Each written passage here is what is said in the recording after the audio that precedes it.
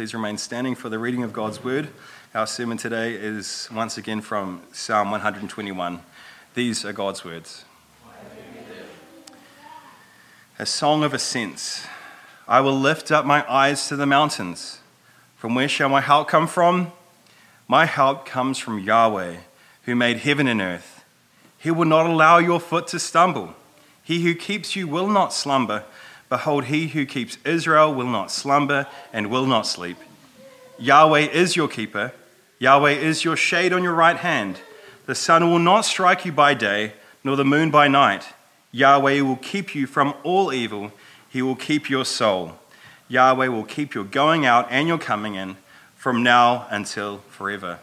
Amen. You can take your seats.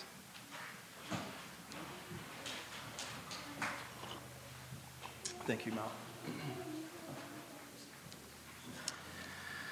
The last time we considered the psalm, I kept our focus to a couple of elements in the first 4 verses only. And those were, first, that the God who we call upon for help is the one who made heaven and earth. He is the invisible, all-powerful creator.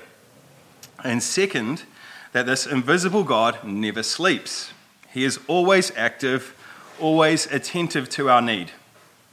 With these two strong truths, these two self-evident truths, we proved and meditated on the wisdom of placing your faith in the God who exists in an invisible realm. Knowing who he is, it is obvious that the help he offers is superior to anything that any of his creatures could give.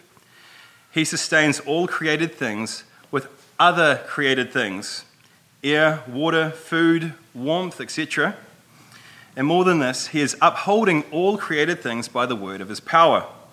So it follows that any help that a created thing could offer has to be inferior to the Creator's help. All other helpers are dependent on God in the first place for their being. So all this being true, it is wise to seek help from the source of all power, Yahweh, the maker of heaven and earth. So this psalmist was wise. And this wise man, as he looked to God for help, he lifted his physical eyes to the mountains, understanding that in some sense, this is the direction one ought to address the omnipresent, invisible God. He is the God who dwells in high places. He made his temple, his dwelling place, on a mountain, the Temple Mount. And he did this not merely because it was the best of all locations, but because it tells us something about who God is.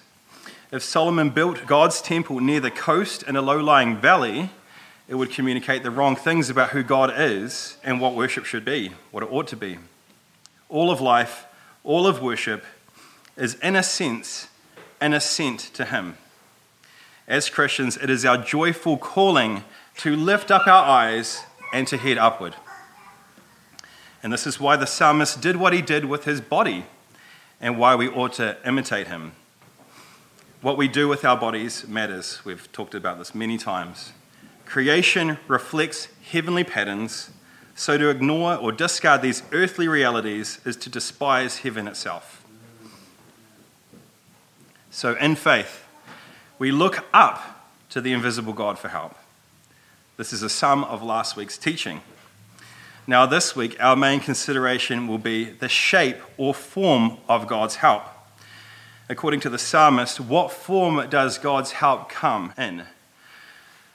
These are the next considerations of our text, how the invisible God helps Israel. Before we consider the details of the psalm, I think it is good for us to remember what kind of song this is. This is basic, and I've pointed this out before. But since this is a God-inspired song of Scripture, there is no wasted space in the song. All the words and ideas contained in it are important and necessary for us to meditate on. And with all of these God-inspired details, together they form a coherent whole. Psalms are never smatterings of ideas, but a set of ideas supporting a greater truth. So let's go back to the beginning.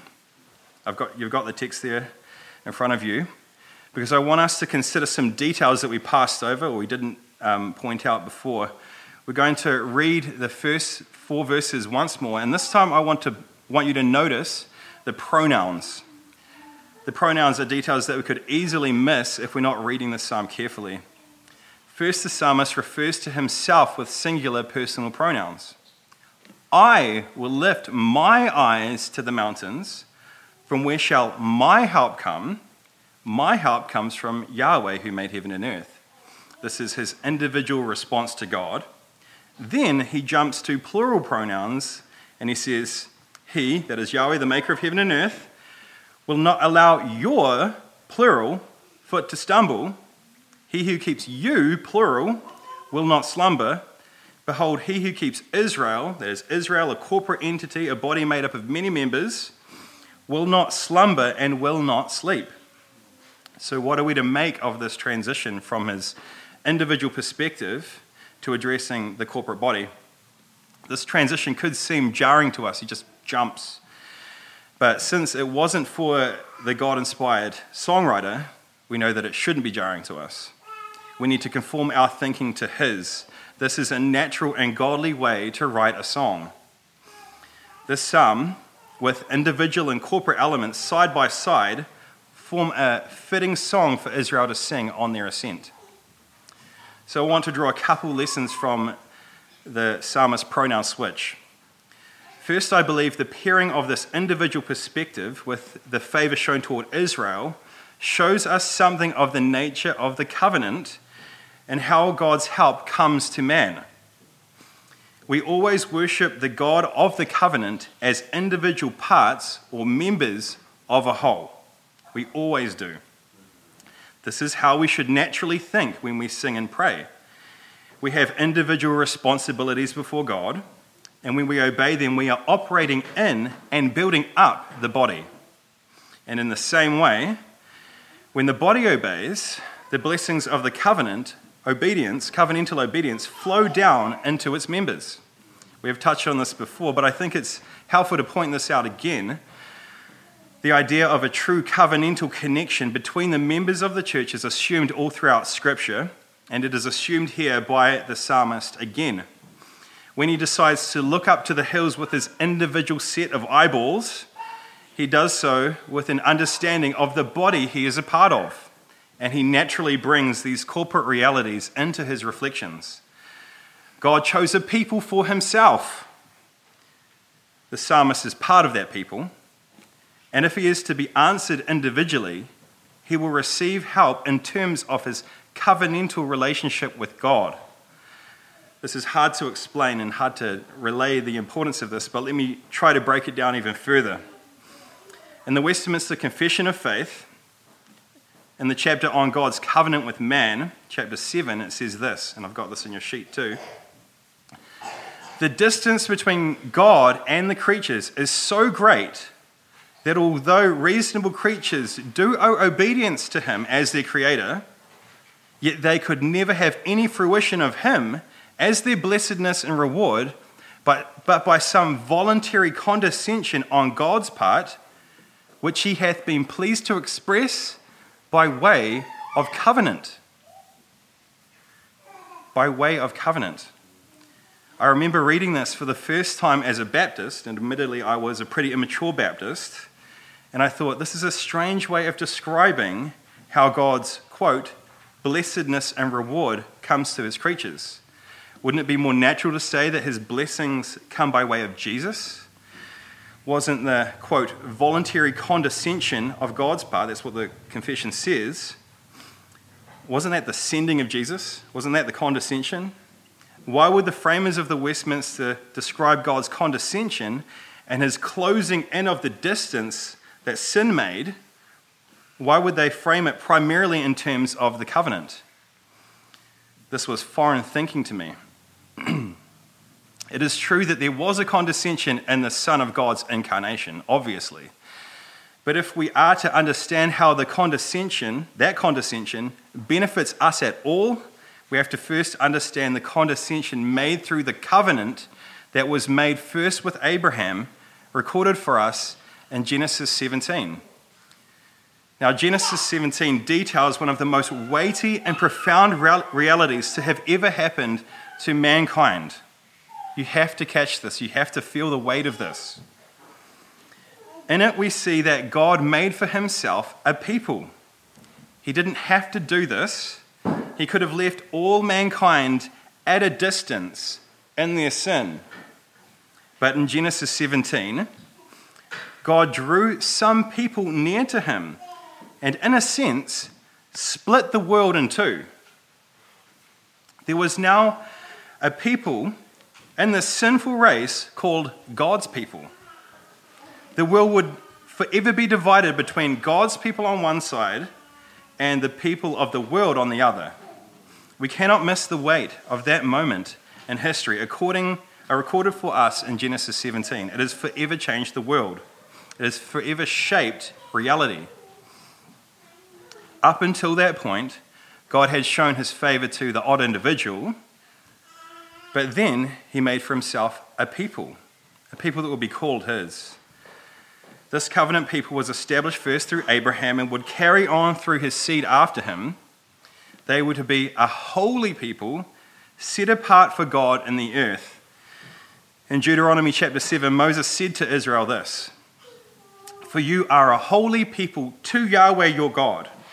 Yahweh your God has chosen you to be a people for his own treasure possession out of all the peoples who are on the face of the earth.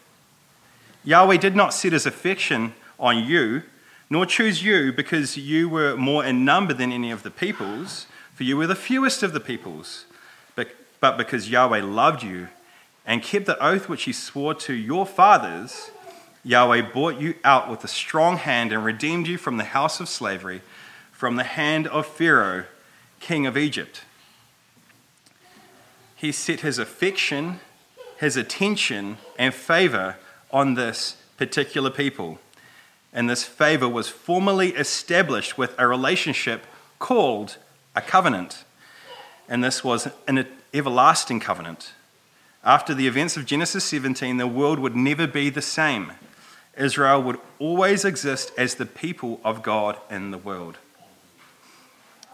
Our psalmist understood the profundity of the formation of this covenant and saw himself and his ascending brothers and sisters in terms of it.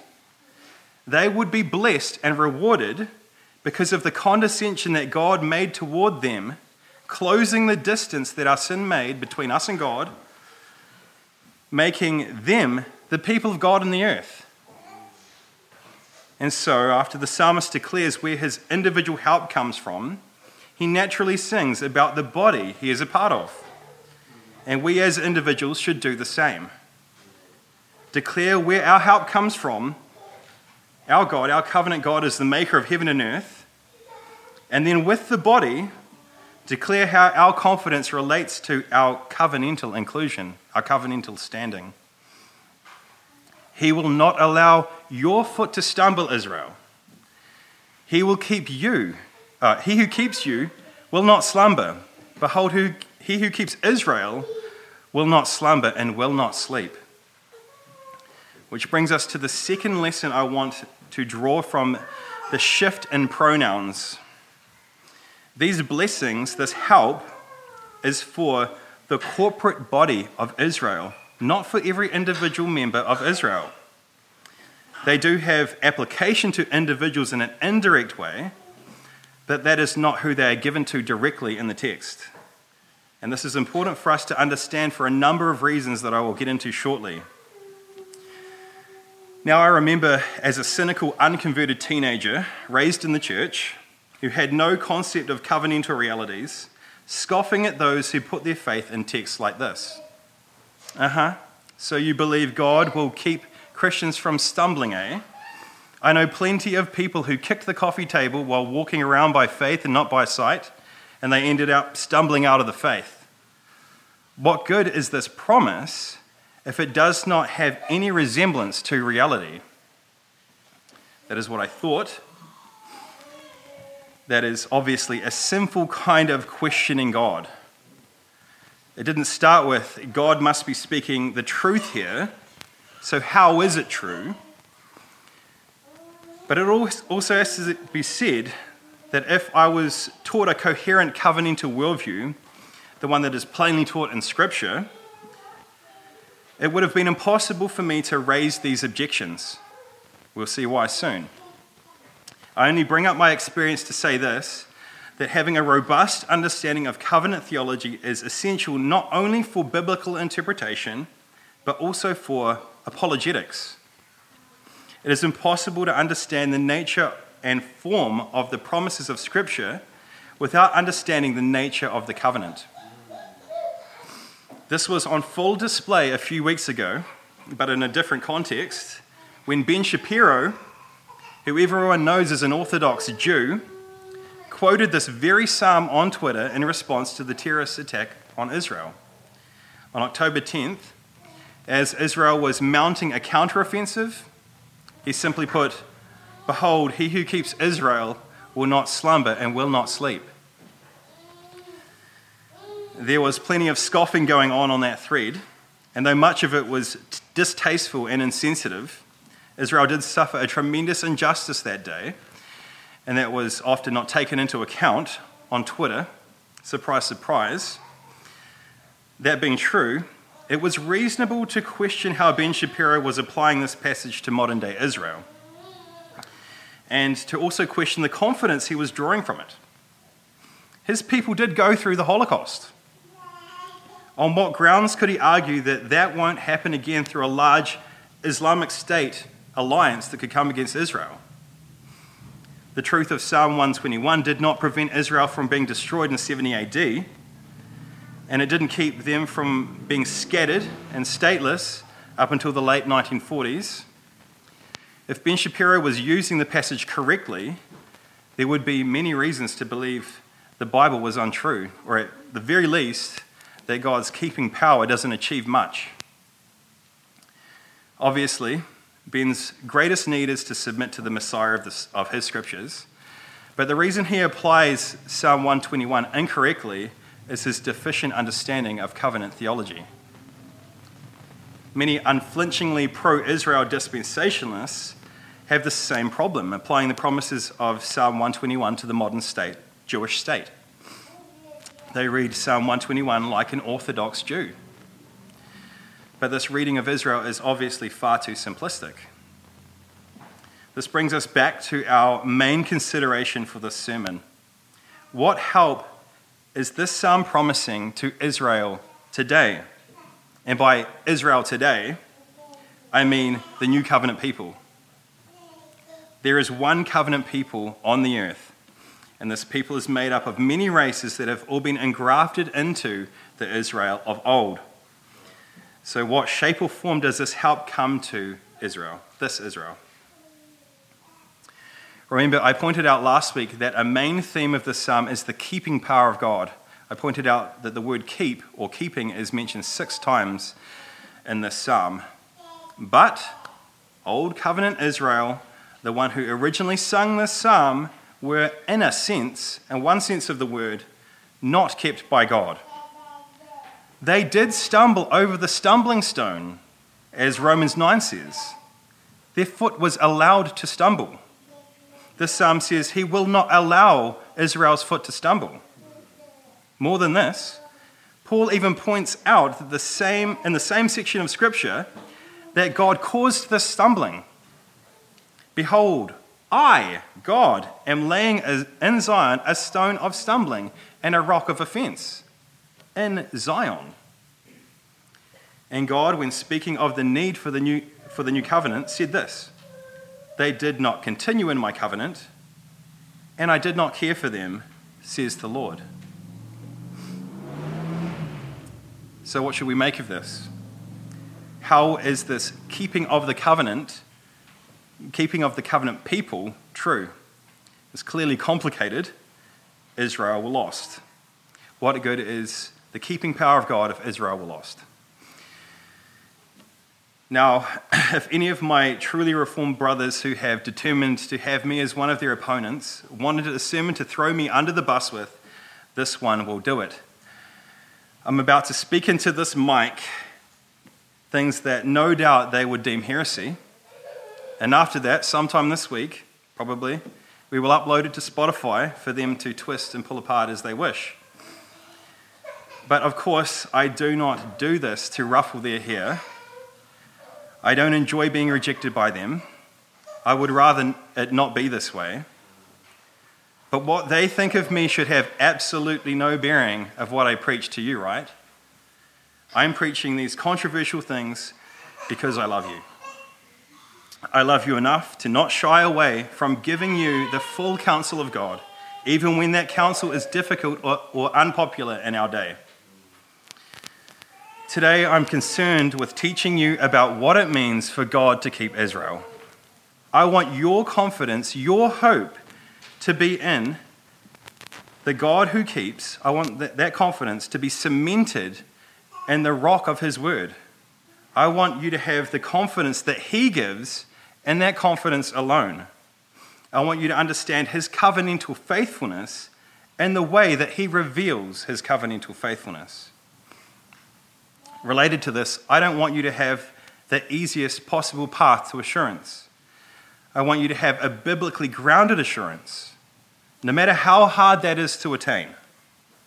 I want you to have your hope grounded in his word, because every other foundation is weak. It is breakable. We can only know how God works from his word. Everything else is speculation that leads to idolatry. So when the psalmist says to Israel, Yahweh is your keeper, how did this apply, considering the fact that they were eventually lost? We read from Deuteronomy 7 earlier to highlight the profound reality of a covenant people entering into history. I'm going to begin to answer this question by reading the verses that follow in that passage. So continuing on from verse 9, and I'd encourage you to follow along. This is important. You shall know, therefore, that Yahweh your God, he is God, the faithful God, who keeps his covenant and loving kindness to 1,000 generations, with who? Those who love him and keep his commandments, but repays those who hate him to their faces to make them perish. He will not delay with him who hates him. He will repay him to his face. Therefore, you shall keep the commandment and the statutes and the judgments which I am commanding you today to do them. There it is, guys. This is how God keeps his covenant and loving kindness to 1,000 generations. He is a faithful God who keeps covenant with who? With those who love him and keep his commandments. Heresy? No, this is plain. This is biblical covenant theology. He keeps covenant with only those who love and obey him, and we taught from our Lord that these things are connected. He said, if you love me, you'll obey my commandments. One flows into the other. And what does he do with those who hate him that are within the covenant people?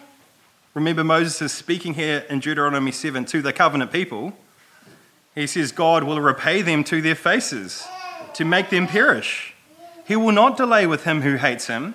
He will repay him to his face. So in light of how God keeps covenant, what does Moses tell the people of God to do? Verse 11. Therefore is a really key word. In light of all that how God keeps covenant, therefore, you shall keep the commandment and the statutes and the judgments which I am commanding you today to do them. They are to respond in faith to this understanding of God's covenantal workings and obey. True faith leads to obedience. We will consider what this obedience looks like in greater depth later. If you are alarmed by the way I've just framed things, I just want to ask you to be patient with me. I realize this is not how things are typically framed. At the moment, I just want you to see if I'm drawing these things from the passages in front of you. So now let's ask if God's keeping of covenant members, the kind we're considering in our psalm today, is conditioned upon individuals' obedience, and that is what we clearly just read, then why were Israel lost? It wasn't because God didn't keep them. It was because they were disobedient. He would have kept them if they obeyed.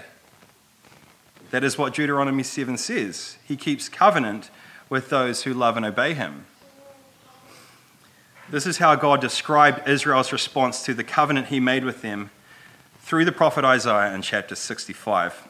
And verse 2 of this passage I'm about to read is used in the New Testament to explain the state of Israel in the first century. So this is God speaking about Israel. I permitted myself to be sought by those who did not ask for me. I permitted myself to be found by those who did not seek me. I said, here I am, to a nation which did not call on my name. So there is the establishment of the covenant with a people. This is the condescension of God. He permitted himself to be sought by this particular people. He permitted it. Carrying on with verse 2, I have spread out my hand all day long to a rebellious people who walk in the way which is not good, following their own thoughts, a people who continually provoke me to my face, offering sacrifices in gardens and burnt offerings on bricks, who sit among graves and spend the night in secret places, who eat swine's flesh, and the broth of offensive meat is in their pots, who say, keep to yourself, do not come near me, for I am holier than you. These are smoke in my nostrils, a fire that burns all the day. Behold, it is written before me, I will not keep silent, but I will repay. I will even repay into their bosom both their own iniquities and the iniquities of their fathers together, says Yahweh. So pulling all these things together, if we think that this keeping of Israel found in our psalm is a keeping to salvation for every covenant member, that doesn't really work. This is a keeping that can only be for those responding in faith to the covenantal call to obedience. Does God help the disobedient just because they are in the covenant with him? No. As it is recorded in Isaiah and in many other places, they provoke him to burning hot anger. They are smoke in his nostrils. He blesses the righteous and sets his face against those that do evil.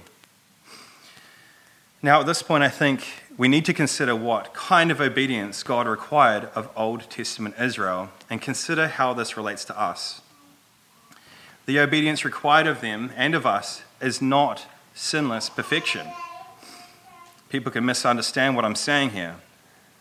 Obedience looks like dealing with sin as God prescribes, not sweeping it under a rug of silence, but confessing it.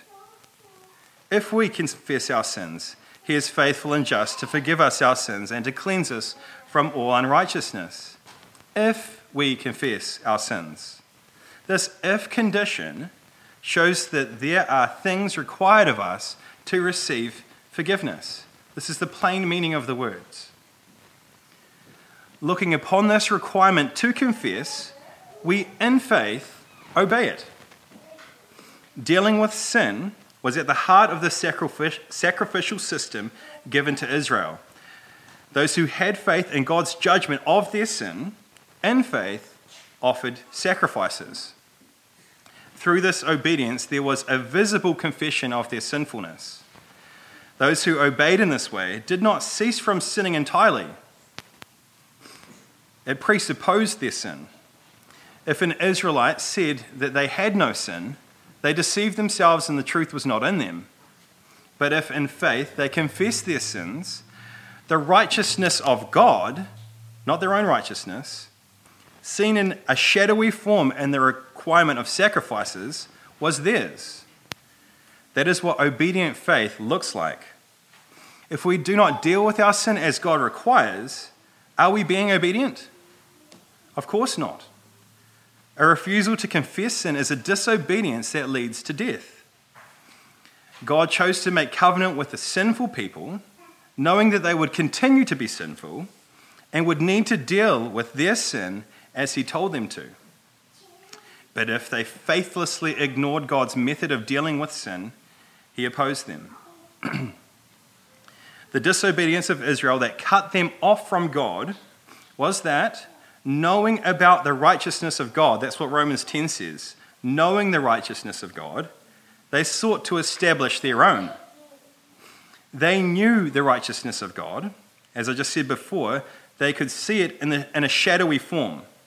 They knew it because God had taught them it through the requirements of the law, including the sacrificial system. But they did not cling to the righteousness of God on offer, a lamb without blemish, the Son of God, Jesus Christ, his perfect life, and instead they trusted in the filthy rags of their own righteousness. So when we saw earlier in Deuteronomy 7 that God keeps his covenant with those, to 1,000 generations with those who love him and keep his commandments, this keeping of commandments is not a sinless life of perfection. It is a disposition toward God's gracious law, a disposition of faith. This response of faith to his commandments is seen in true repentance and works of love. And we understand from other passages of Scripture that this is all of God. He is the one who gives us the ability to obey him. He gives us the faith that is required to receive him. Romans 9:7.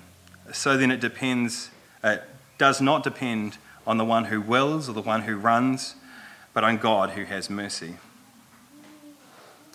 So I hope I've established it sufficiently for you all that God only keeps his covenant with those who love and obey him. That is, those in Israel who respond to his commands with faith. If this is the case, how should we read Psalm 121? This most definitely should shape and frame the way we think about his covenant keeping. The sum of the matter is, as we obey, he keeps us. And this is a wonderful thing. Let's finish by briefly considering each way he keeps us in light of the way he keeps the covenant, the details of our psalm. First he says, he will not allow your foot to stumble. Remember again, this is a psalm of ascent to be sung on an ascent. For a people on a literal journey up to the temple, literally walking uphill, this is a vivid and tactile symbol. As you feel the stones crunching under your feet, you can understand quite well what it is for God to keep your foot from stumbling. For those who have faith, you can have full assurance that God will not let you go as you, in faith, obey him on this ascent. He does not look upon your weak and often failing faith with indifference. He will keep you from stumbling as you take the hard and narrow path upward. He wants the ascent of the faithful to be successful, and he will ensure that it is successful. He does this by not allowing your foot to stumble. He then says in verse 5 through 7, Yahweh is your keeper. Yahweh is your shade on your right hand. The sun will not strike you by day, nor the moon by night. Yahweh will keep you from all evil. He will keep your soul. As we go about the ascent of the Christian life, living by faith and in the power of his Spirit, walking in the will of God, there are many natural troubles that could keep us from enduring to the end. Here the psalmist represents those with the burning heat of the day and the dangers of night. The sun has the ability to strike you down, sap your strength, and increase your troubles, and the moon gives just enough light to enable and facilitate many nighttime evils. The sun and the moon oversee them all. But Yahweh will prevent the evil that could overcome you. He is the keeper of those who love and obey him, and here his keeping is also described as shade on your right hand. This shade hides you from the evils of the sun and the moon. Now, if we are supposed to understand that the sun and the moon here have evil intent towards us, since God is the creator of them both, we can know that whatever energy they might use against us has to first be given to them by God. This means that God can render them totally impotent if they would go outside his will. This means they cannot touch those who love and obey him without his approval. Also, highlighting God's protection from both the sun and the moon speaks to his comprehensive 24-hour protection. Remember, he who keeps Israel will not slumber and will not sleep. He is attentive all the time. He can always be an effective keeper of your soul. Lastly, in verse 8, the psalmist says, Yahweh will keep your going out and your coming in from now until forever. Calvin said of this verse, the sense is, whatever thou shalt undertake or engage in during thy life shall come to a happy and successful termination. Who knew Calvin was a prosperity teacher? His interpretation is right, though. That's what this is talking about. This going out and coming in is a shorthand way of describing the normal undertakings of life. The covenant people could worry about these things, but they shouldn't. God is in control. The psalmist is saying the same thing that our Lord taught. We are to be anxious for nothing. God is sovereign. He is in control of everything. All evil things and all good things. Nothing is hidden from him or outside of his reach. The going out and coming in of life that we experience are small matters for him. He will keep you from now until forever. God ensures that our upward ascent of obedient faith will end with us standing in the presence of his glory, blameless and with great joy. Let's finish by reading a summation of this truth given to us in the New Testament in the doxology of Jude. Now to him who is able to keep you from stumbling and to make you stand in the presence of his glory, blameless with great joy, to the only God, our Savior, through Jesus Christ, our Lord, be glory, majesty, might, and authority before all time and now and forever. Amen. So let's sing Psalm 121 now.